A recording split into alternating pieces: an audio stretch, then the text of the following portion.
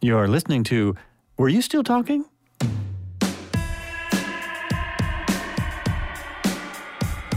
pump out your blood and they pump in a new batch of blood, and all of it is the blood of children. All the big stars are going to be on TV now. I mean, it's just the way it's going. Your role, I think, will be played by Brad Pitt. What'd you wear? I wore my loincloth wrapped around my feet. Are you going by John today? And that's absolutely true. You feel it in every cell in your body. Yeah, you can bend the truth and bend the visualizations no matter what your political affiliation. You could have an alpaca. A girlfriend's daughter recently got married, and they had llamas or alpacas at the wedding. A recording room. They recorded a couple songs in the kitchen of Rumbo. So, wait, you microdosed before this, right? What? Hey, welcome back. This is Joel Albrecht, and you are listening to Were You Still Talking? Today on the podcast, I have Suzanne Munson. I hope I'm pronouncing that right. Munson. Munson. I'm so sorry about that. Munson. Suzanne Munson. She is a lover of history and author of books about America's founding fathers. Just published The Metaphysical Thomas Jefferson, which is a very unique and interesting book. Previously wrote a biography about Jefferson's mentor, George Wythe, titled Jefferson's Godfather, The Man Behind the Man. I would like to read that book, too. That's next on my list. She lectures on the legacy of these two founding fathers at the college level and at various other venues.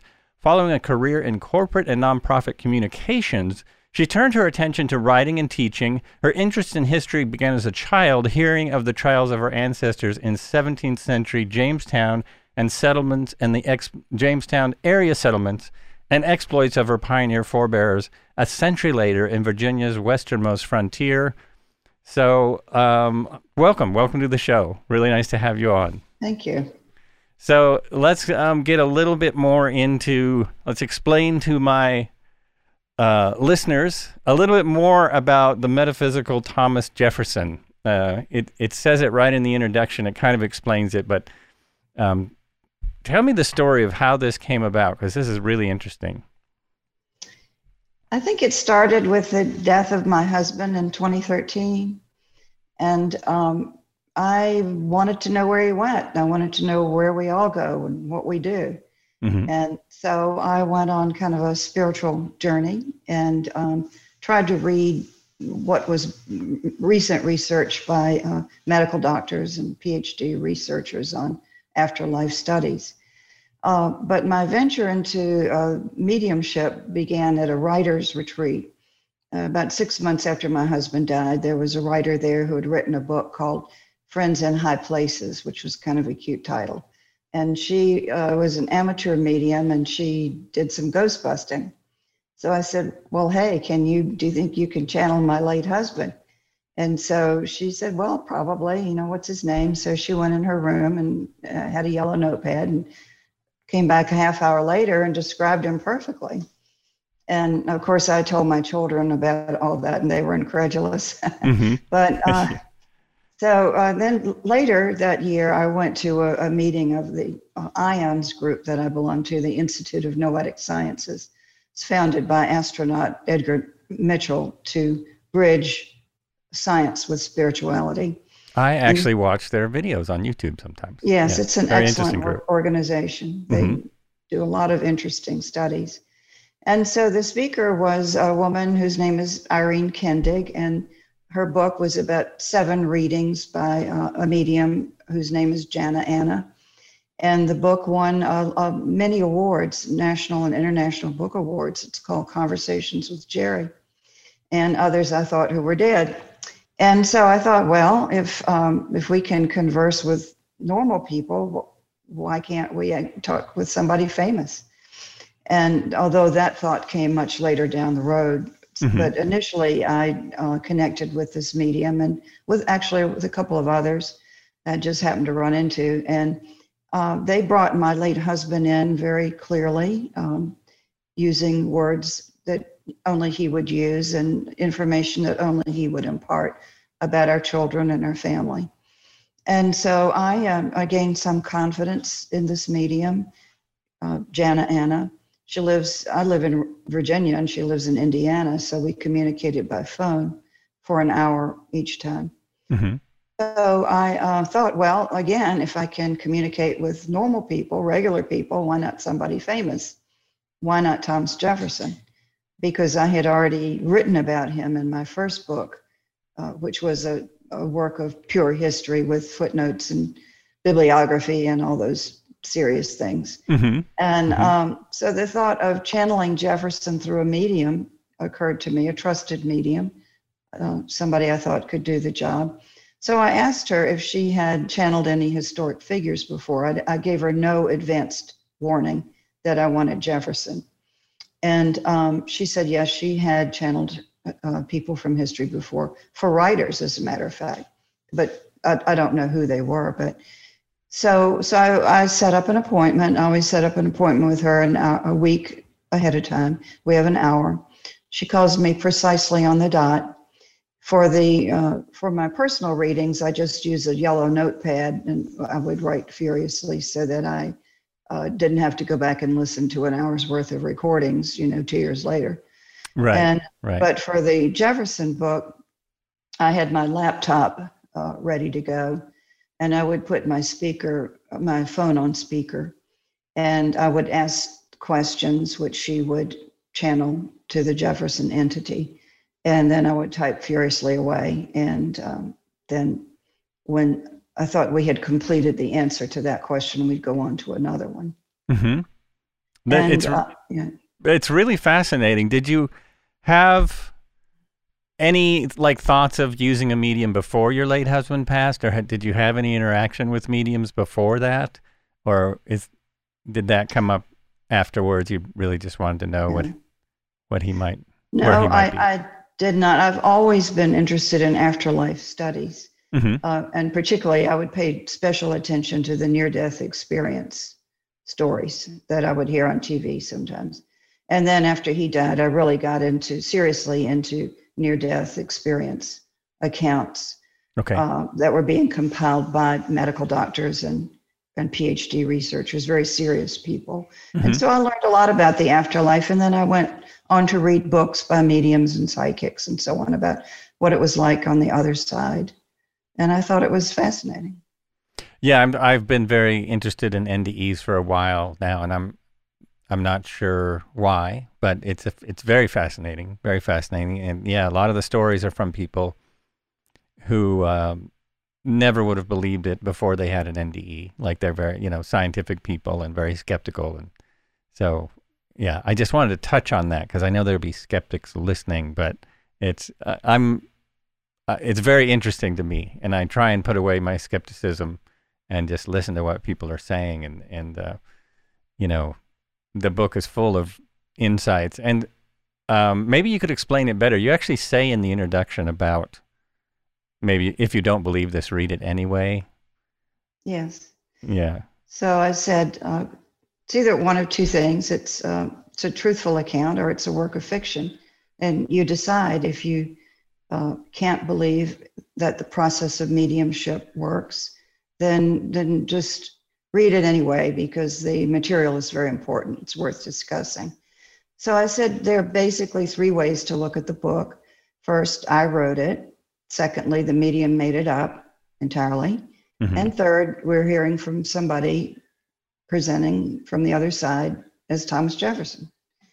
And so I have 8 hours of recordings that clearly show that I was the scribe and the one asking the questions. I wasn't providing the answers. I was typing the answers. And the medium, Jana Anna, majored in elementary education. She hated history as a subject and knew very little about Thomas Jefferson. And she had some difficulty bringing certain ideas in. For example, she didn't know about Sally Hemings, the slave woman with mm-hmm. whom Jefferson was supposed to have had a relationship. She didn't know any of that story. And so when that came up, she was as interested as I was with what was said. Yeah, that's really interesting. And she's aware of what's going on the whole time. It's not like she remembers all the stuff that she says. And The medium. The medium. It's just flowing. It's just. It's just flowing. Like No, she doesn't remember. After the session is over, she doesn't remember, and she didn't want me to say much about the project in the beginning because she wanted to be fresh and just have a totally open mind channel to what was coming through. Right. Yeah, that's interesting. So you had to tell her all the stuff that she brought through later on. Or, I mean, did you give her the book to read, or did she learn about it later? I only sent her the first chapter, which explains the process. It talks about afterlife studies, and mediumship is being studied at the university level now. There are unusual brain frequencies in the brains of mediums, and also the accuracy of their readings is being researched. But she didn't want me to send her anything other than just what I had said about her in the beginning, because she thought it might color some of her readings. So that I thought was a good way to proceed. I did send her the book afterwards, and she liked it. Oh, that's good. Mm-hmm. That's good. And what you also had other people besides yourself asking questions. Is that right? You asked who didn't know they were asking questions of the spirit of Thomas Jefferson. Yes. Yeah. Exactly. The thought occurred to me that I should engage some Jefferson scholars in the process. But of course, I couldn't tell them what I was really up to, or they wouldn't participate. Oh, I see. So I went on Amazon and I found the living authors of some of the biggest best-selling books about Jefferson today. And finally found their emails. Some of them were attached to universities and so on. So I sent them a nice little friendly email saying that I had taught some Jefferson history at the university level, and that I was thinking about a future class project. And with the premise being, if you could talk with Thomas Jefferson today, what questions would you ask? And so about 8 of these historians were kind enough to reply and give me 1 or more questions. And I'm very glad that I did that, because I wouldn't have thought of a lot of their questions. They asked really good ones. I had thought of some already, but they did provide some extra material that was helpful. Oh, that's good. Yeah, that's always good to have not only different people asking, but people who are historians and are, and probably know more about them than a lot of us do. Yes. So that's amazing. And then did you send them the book, or at what point did they find out who they were, how these questions were being presented? Well, I did send them the book. It was my first draft of the book. Mm-hmm. I did some editing later, and I didn't expect them really to respond to it because it's strange. And I took their names out of the acknowledgments because I didn't want to embarrass them with a project that they might not want to be associated with, because many historians are materialists. Mm-hmm. They're very much in the material world, as well they should be. If they're writing straight history, they need material matter for straight history. But I was writing something different. I'm writing metaphysical history, which is an entirely different process. So I expect the book to be panned by historians. There was one nice man who wrote back and said he had a question about one of the founding fathers that was described. And I had the same question about that. So I removed that paragraph. And, but I knew enough about Jefferson to each chapter begins with straight history. Here's Jefferson on slavery. Here's Jefferson on government. Right. Here's Jefferson on religion. Mm-hmm. So I described briefly, to the best of my ability, what his views were on those subjects during his lifetime. And then we got into the questions from his place in spirit currently. Yeah, I love the quotes at the beginning of the chapters. It's really interesting. It's very enlightening. And so none of the historians were pleasantly surprised. None of them said, "Oh, that's great. That's a very interesting viewpoint," or did they all just kind of not care? They didn't really know how to respond, honestly. Okay, sure. But I think if you go on Amazon, depending on what hour you access Amazon, you will find my book right up there with other Jefferson books.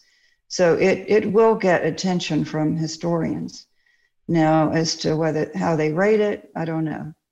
But a lot of people who have read it do think it's very important, and they think that it's adding to the conversation today about our government. My purpose in publishing the book, I started to say writing it, in editing the book, publishing the book, is primarily to talk about America's government and how it's evolved since the days of the Founding Fathers. And some of our other institutions, such as the university that he founded, the University of Virginia. We talked about higher education. We talked about freedom of the press, what's happened to the media. And those are all issues that are very important to me. I didn't do this as just a fun exercise. I did it because there are lessons to be learned. There are discussions to take place about what's happening in American government today. Regardless of your political persuasion, whether you're left or right, most everybody thinks that our government is a bit out of whack right now. And so Jefferson is an old revolutionary. He always called for a revolution every now and then. And so he's calling for a revolution today, but not of the bloody sort, he said, but a revolution of integrity. And he says integrity is greatly lacking now in our governing bodies. Again, this is regardless of political persuasion. Yeah, and I feel that way too. I mean, this is how I throw my hands up sometimes and don't know how to react anymore to our government, especially in light of recent events. The last 4 years were, to my mind, an absolute nightmare. Our government nearly fell apart just a few months ago. I don't know if people don't understand that or if they just don't believe that. Like somewhere in their mind, it's easier just not to believe that happened. But I also think our government mostly fell apart 20 years ago because they took away a lot of corporate limitations and they added a lot of government, abilities to basically run corruptly. 20 years ago, this didn't just happen. It happened fairly openly in plain sight. And so it worries me because I'm not sure where we go from here. Like, is from what I see, and it sounded like it seems like Jefferson said that in the book. It's a non-functioning government at this point. And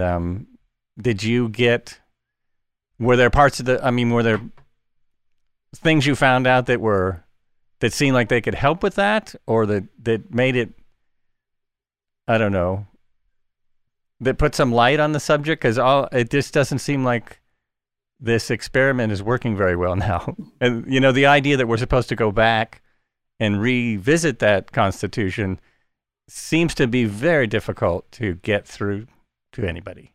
Yes.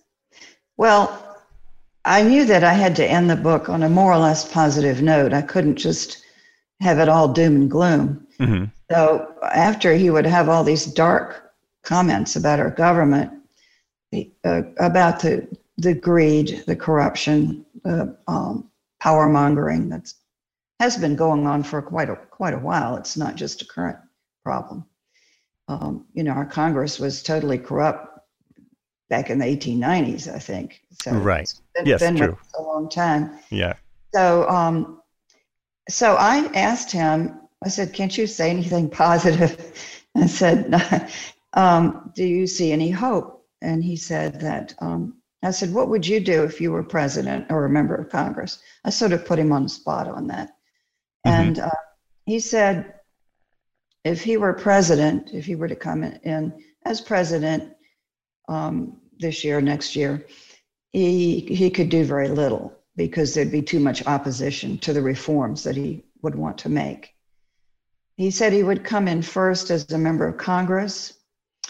And he said that if he came in now, there would be very little he could do because, again, there would be opposition to the reforms. Definitely, he wants to get big money out of politics. Definitely, he wants candidates to go back to handshaking and getting close to the people and hearing what the people say, rather than just buying slick ads on TV and what you get in the mailbox. Yes, he's very much afraid of what big money has done to politics.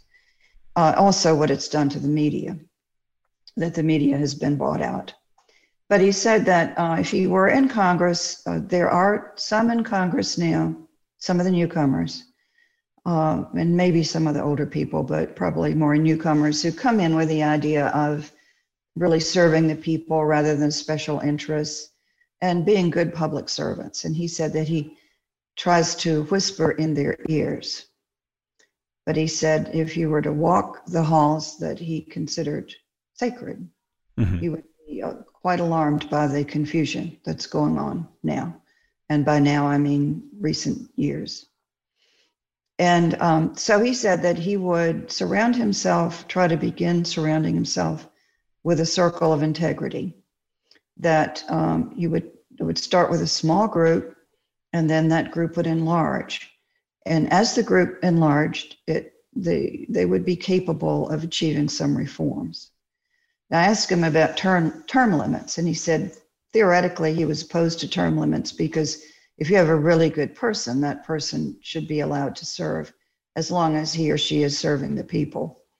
But with the way things are now, he would have to support term limits because the power and money are corrupting too many individuals in Washington.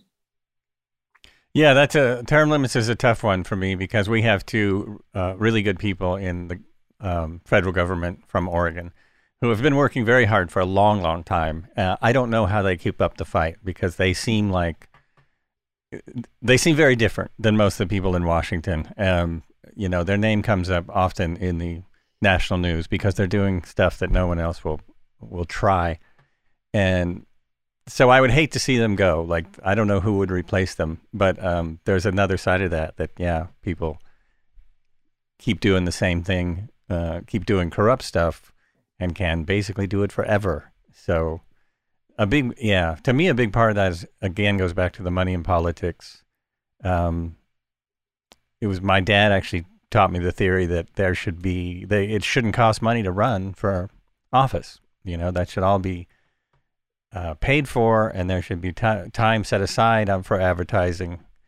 So it's the same for everybody. But at this point, if you don't have the money, if you don't have the backers, who knows how many really good people are out there who could, who would be interested in government, but they really have no chance because of how it is today. It's pretty tough. Well, I give a talk on America's first leadership crisis, which occurred in 1776. This came from my first book about Jefferson's mentor, George Wythe. And at the end of the talk, I say, democracy is not a spectator sport. And if you're not aware of what's going on in your precinct, whether you're a Democrat or Republican, if you're not showing up at the precinct level, if you're not voting in the primaries, if you're just waiting till November to vote, then you're not being a good citizen, And I think Jefferson, he did say in our interviews that a lot of lethargy had taken place here in America, that people were getting very lazy about the political process, about being informed. And also he was very concerned about the misinformation that people are getting. One thing he did say that was interesting, I asked him about the media being complicit. Mm-hmm. And he said, yes, that there were still some investigative reporters who would, I think, what was the term he used, get to the root ball of the disease or something like that. He used a lot of natural terms, who would root out corruption and so on. But that by and large, the media had been bought out by corporations and special interests. And then, and I want to talk about his use of modern terminology and his knowledge of what's happening today. Mm-hmm. We talked about the internet, and he said the powers, the controlling powers, envisioned that they could also control the internet, as they were trying to control certain newspapers and TV channels, and radio programs, and so on. But the internet had sort of gotten out of control and out of their control. I mean, it is out of control, but it's out of their control. It's definitely out of control. Yeah. I'm aware that even though I use the internet for this very podcast, but it's definitely out of control. And yeah. That they can't, that freedom, that truth will eventually out. Mm-hmm. That truth will always find a way, ultimately. And that is his hope. But the one thing I have to say in the beginning of the book is that I was very surprised that his words, as they were translated by, as accurately as she possibly could by the medium, some of his words were very modern. Some of his concepts were very modern. He used the word ego quite a lot. Mm-hmm. He knows about the internet. He knows what's going on at University of Virginia and in higher education. And he knows what's going on with our foreign policy and our military. We talked about those things. And so we've had very vague ideas about what awaits us after we depart our bodies, after we drop our bodies and go on someplace else. Where do we go and what do we do? That's one thing I wanted to know more about. And so I always thought most of us have this idea that we sit on a pink cloud and play a harp, and, yeah. What do we do? And so that's one of the things I wanted to find out about in my journey. Mm-hmm. And so I was told that Jefferson's soul, his essence, his mind is far greater than 1 century, that it's universal and that he does keep up very much. He walks the walls of Congress. He says he whispers in the ears of the good ones. And I've always had an affinity for Jefferson, being a Virginian and living not too far from Charlottesville and having 2 children who went to UVA. And so for some reason, I've had this fantasy, or I used to have it, don't have it anymore, about resurrecting Jefferson from his 1826 resting place, putting him in my car and showing him around the University of Virginia. And I would tell him, I would be the one in charge, and I would be driving, and I would be telling him, look at the women here, look at the people of color here, look at the people from China. And aren't you excited about this? But the thing is, he already knows all that. He's been following what's been happening since his death in 1826.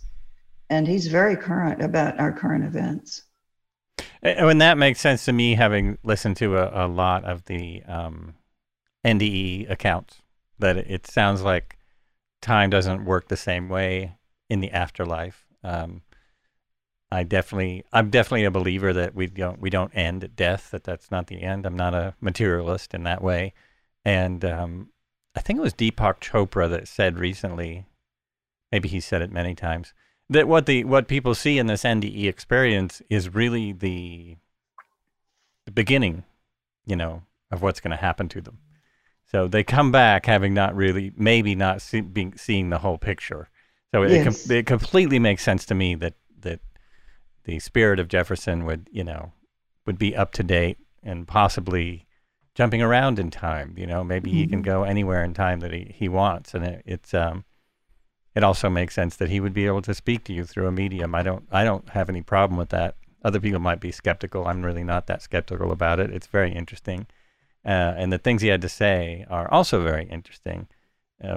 Definitely. The whole thing with the media. Oh, there was an interesting story that I was reminded of. You were talking about the internet, the power of the internet, and how they haven't been able to get their hands around it. Basically, the corporate powers are still not in control.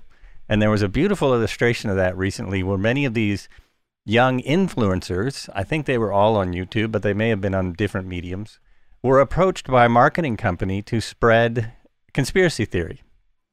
And instead of taking the money and spreading the conspiracy theory, they told that story.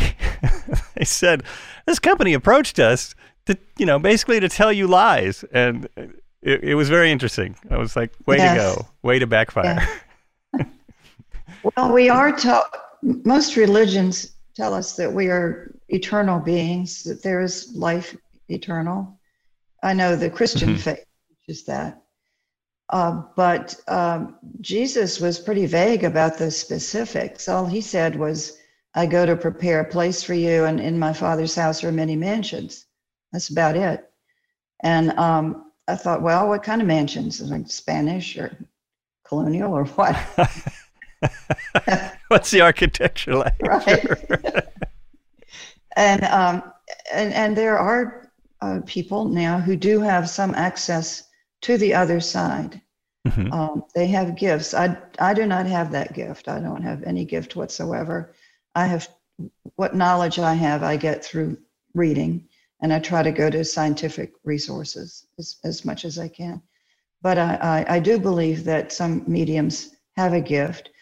In our generation, we were taught, in the 20th century, we were taught basically that they were all charlatans, that they were taking advantage of gullible people. And that's still the mindset that a lot of people have of mediums. But the more modern view, the 21st century view, and if anybody watches that cute little lady from Long Island, the Long Island Medium. Oh, right. On TV, right. Yeah. Well, she's got a good heart. She's just trying to help people. And most mediums do have good hearts. There's a lot of unfinished business when people die. Oh, I wish I'd told my mother that I loved her. Or, I didn't go to my father's funeral, whatever. And a medium can make those connections and can bring about healing. And I see that the medium that I use does a lot of that. She's a healer and a facilitator, and she has a good heart. And the only reason Jefferson said he was going to participate with me on this project, I asked him if we had a book to do together. And he said he thought that I was coming from a good place, from my heart, rather than, I've not written it to make money or to be famous myself, but to get the word out, some important words out to the public about what we need to be thinking about with regard to our government and our other institutions. Not just the government, but the way we're using the military, the way higher education has evolved. It's overpriced, it's top heavy. He talks about all those things. Oh, that's great that he gets into these other subjects, because there's a lot more to it than just the government. And this push to spend all your money on college is not necessarily the best thing for everyone either. I mean, just the whole educational system seems to have also evolved into a moneymaker, even though I know lots of people who work at universities, and the university never has any money. So it's tough. It's a tough one, because when people my age went to school, it still seemed expensive, but it was nothing like it is today. Nothing at all. You could pay off your student loans. it was doable. But now, I hear about people having student loan debt for their entire life, and that's just terrible. It makes no sense. And a lot of it, unfortunately, is the country you live in, because if you live in Canada, that's not going to happen. You can go to college. I think you do have to qualify, but they'll let just about anyone into college, and you don't have to pay. You don't. It's like, education is so important, and I mean, that goes back to the money in politics and the way the media has been taken over. Education doesn't help that, right? If you have educated populace, that stuff doesn't work as well. So, then people start voting and doing things like this. And that's a big reason I think that people don't vote, is that a lot of people are working all the time. So they have no time to study what their candidates are doing. A lot of people, more and more people every year, are living below the poverty line. So voting is the last thing they're thinking about. And then they're getting their information from what you're talking about, corporate media that is not necessarily honest. And even when they're trying to be honest, they can't always be, because they're sponsors and they are telling them what they can say and what they can't say, and their producers and all the higher ups. So it's very difficult. I know it's difficult for the people in media who are trying to do a good job, and trying to tell the truth and things like this. It's very hard to do that now in the current atmosphere. It's really tough. Jefferson was one of the first of the founding fathers to promote universal education for the people, for the average people. And in his day, only the elite were educated, and only the boys were educated generally. And so, yes, he was a big proponent, not only of a good university education, but a good general education for the average person, and the education paid for with tax dollars. And of course, the powers that be in Virginia didn't want to use any of their dollars to educate the unwashed.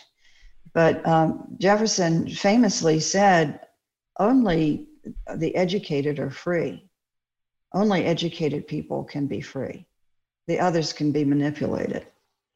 And so he sees, as you do, a lot of manipulation today.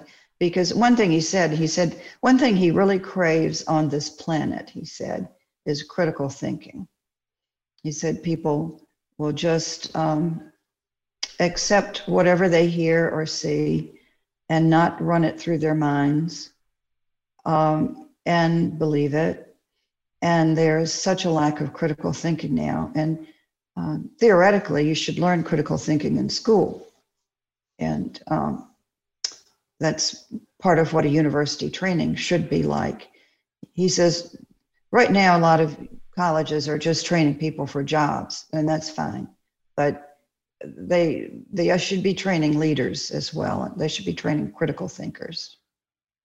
Yeah, I only recently realized that they no longer teach, now I forget what it's called, but they no longer teach, what is the word for it? They don't teach the way our government works anymore. Civics. They don't teach civics. Well, it's obvious. And it's obvious, but I didn't realize that. It became a headline at some point, and I was like, how could they not teach civics? This is a basic thing. And now they're even in our state, they're trying to let people go without actually knowing how to read or do math. And those are the kind of things that teach critical thinking. This is where you start. Maybe you don't think that's important, but actually that's kind of where critical thinking stems from. I think that's very important too.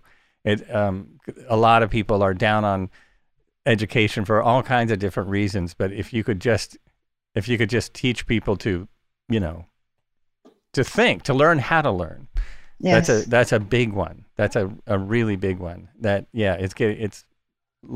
There's so much emphasis on getting diplomas that seems to be less and less important to people. Yes, it's all about employment. Right. And yes, another thing that came out in the book, this was a question by one of the historians. I don't think I would have thought of this, but one of the historians said, who is the most influential person in your life? And I would have said George Wythe, because I wrote a book that George Wythe was his most important mentor and got him started as a statesman. And could have been a fox hunter. He could have just been a gentleman farmer. Mm-hmm. He was kind of headed that way as a teenager, an unsupervised college student. He was hanging out with the wrong people. Anyway, he didn't say George Wythe. He said, so I said, who is the most influential person in your life? And the answer was, other than my mother. I thought that was strange because the common perception is that he and his mother were not close. Mm-hmm. That because he never wrote about her, and he was a prolific writer. He wrote about everybody and everything else in the world, but he never mentioned her except her death in passing. So, and there was a book written about presidential mothers. And most of the presidents were mothers' boys, believe it or not. The fathers were weaker. Some were alcoholics, and mothers kind of raised many of these men. And so the author of that book said, well, there were two, Washington and Jefferson, who didn't seem to be too close to their mothers. And she was just making an assumption there. Anyway, so Jefferson said that his mother had been very important in his growing up, that the great gift that she gave him was listening. That whenever he had something to say, and of course he was a genius, I guess genius showed itself as a boy as well as an adult. Mm-hmm. But he said that whenever he had something to say, she would drop what she was doing and she would lock eyes with him and she would give him her full attention. And he said, you have no idea how important that is to a child, to be listened to. And he said his mother had her problems, that if she were alive today, she would be treated with therapy and drugs. I think she might have had some mental unbalance. I don't know. But I thought that was interesting that he did. The first person in his mind was his mother as a great influencer. Yeah, that's actually a beautiful thought, that she would stop and listen like that, because it happens so seldom. It's something that people seldom do. So to have your mom do that, the most important person in your life. And I wonder if maybe he was too close to her to write about her and to, share her with other people. Maybe that was part of it. And if she had some problems, maybe they didn't want to talk about those. Right. That would make sense. You definitely, people don't want to talk about that now, but you definitely do want to talk about it in the 1700s. That's so right. Is there a favorite insight that you got from the book, or a favorite part of the book for you something you learned? Well, it was all interesting. I did ask him about religion and spirituality. And in his day, people thought that he was a deist. They didn't think that he was a Christian because he was very skeptical about organized religion. He had been in Europe, he had been in France, he'd seen religion not quite at its worst. It was probably at its worst in the Renaissance, Italy. But still, there was a lot to be criticized about organized religion that he saw in Europe. And he didn't want that to happen, to take place, to take root in America. And so America's first religious freedom law was written by him in conjunction with his mentor, George Wythe, who doesn't get any credit for it, by the way. But that was one of Jefferson's three proudest achievements that he listed on his tombstone. The first was author of the Declaration of Independence. The second was the Virginia Statute for Religious Freedom. And the third was father of the University of Virginia. Now, the first religious freedom law, passed in Virginia in 1786, was several years later incorporated in the First Amendment in the Constitution. It made a direct path to the Constitution. So I asked him about religion, and he said he's still very skeptical about organized religion. He says that Jesus has withdrawn his energy from many churches today because they've gone off the path. They're judgmental. They're more about power, money, and judgment than they are about teaching the doctrines of love and forgiveness and service to mankind. So I asked him about what's known as the Jefferson book, Jefferson Bible. Oh, yes. Yeah. The Life and Teachings of Jesus of Nazareth, I think is the full name of it. And this was a project of his later years. He took several translations of the Bible, ancient and modern, and he basically did a cut and paste job. And he took out things that he thought were supernatural, like some of the miracles and things like that. things that might have been based on his view of ignorance. And he just stuck to the basic life and teachings of Jesus. And so he had the book beautifully bound in Moroccan leather, and it was a work of love. And that book was discovered some years ago and was published in the 20th century. You can get it on Amazon. And I have a copy. And for years, the Jefferson Bible was given to new members of Congress. Not anymore. They can get it if they want it. But so I said, well, are you pleased with your work on what's known as the Jefferson Bible? And he said, yes, he was very happy with that, with what he had done with that he had tried to bring out the true teachings of Jesus. And he said that the Christ energy is viable, it's true, it's real energy in this world, that Jesus can be accessed and his name has power, but that he has withdrawn his energy from many churches. I think we all know some churches who still preach love and forgiveness and compassion and helping the poor and all that. There are some around, but there are others that have strayed from the path. And he's sad about that, but that's just the way things are. Yeah, that's very unfortunate. That discussion could be a whole nother hour. Yes. There's a lot to it. I mean, because everyone in government, it seems like, has to say that they're a Christian, and most of, and as long as they're not Catholic or Jewish, there seems to be a very strict protocol for what you need to be elected. So I'm always very skeptical about how much people follow those doctrines or not. It seems like most of them do not. But yeah, the Jefferson Bible, should probably read that. I am not a Christian myself, but I have. I follow a minister who's non-denominational and talks a lot about the Christ consciousness. Yes, that's what it's. Yeah. A lot of people are calling it now, the Christ consciousness. Yeah, which is a whole different realm of thinking. But, right. Yeah, but before we go on any further, I would like to give the title of my book for anybody who'd be interested in buying it. The title is The Metaphysical Thomas Jefferson, and the rest of the front page says, the rest of the cover says, a medium channels the founding father.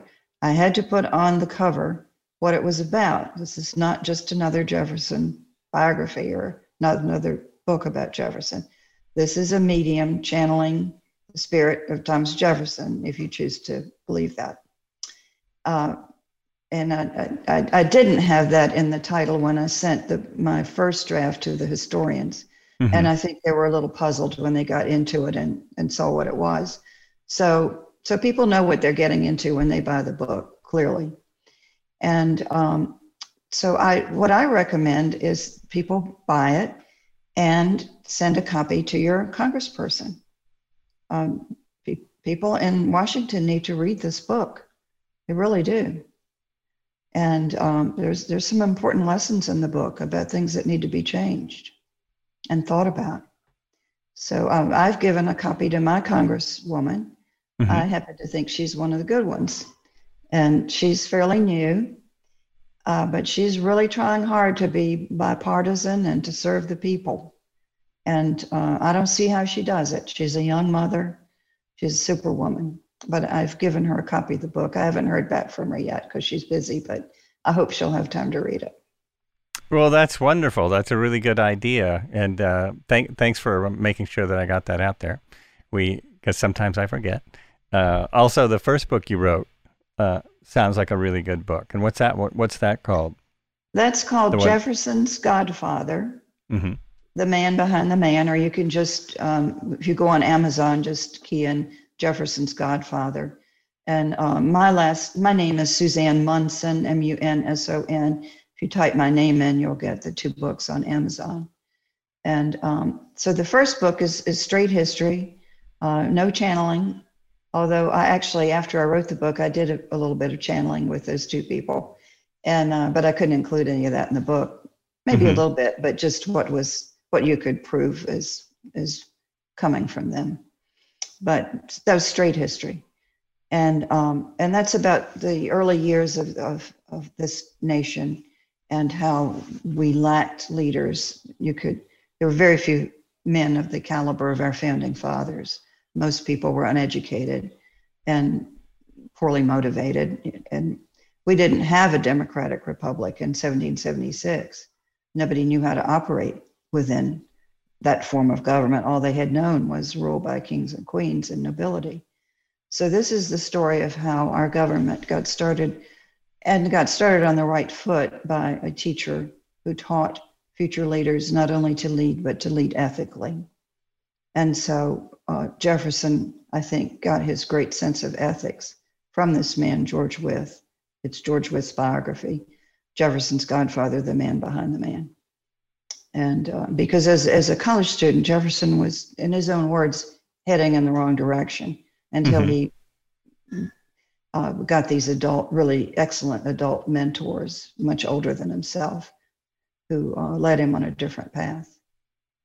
Well, they both sound like wonderful books, because that sounds very interesting, both books. And I get very frustrated, and I hear people say democracy doesn't work, look what's happening here.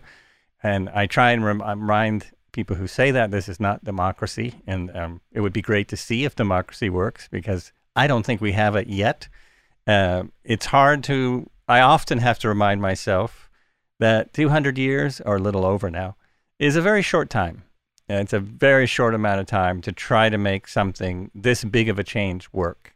It might have worked better at some points than at others, but it's still something that's definitely worth working on. I hope we keep working on it. I hope people do what you suggested. Buy your book. All of it will be in the show notes. There'll be links to the book, both books, and more history, and all that kind of stuff. So I actually have to wrap it up now, because unusual for me, I have something else scheduled. Usually I don't have much scheduled, but today I do. So thank you so much for coming on the podcast. It's been fantastic. I really appreciate the book, and it's a very interesting way to write a book. And so, I hope people go and check it out. So you've been listening to Were You Still Talking? This is Joel Albrecht, and I've been talking to Suzanne Munson, and we have been talking about the metaphysical Thomas Jefferson, which is a very different way to talk to Thomas Jefferson. I hope you enjoyed the conversation. Feel free to share it. Share it with all your friends. Many more people need to hear about this, and hope you come back soon. And as I always say, be good to each other, and be good to yourself. And that's it. Okay.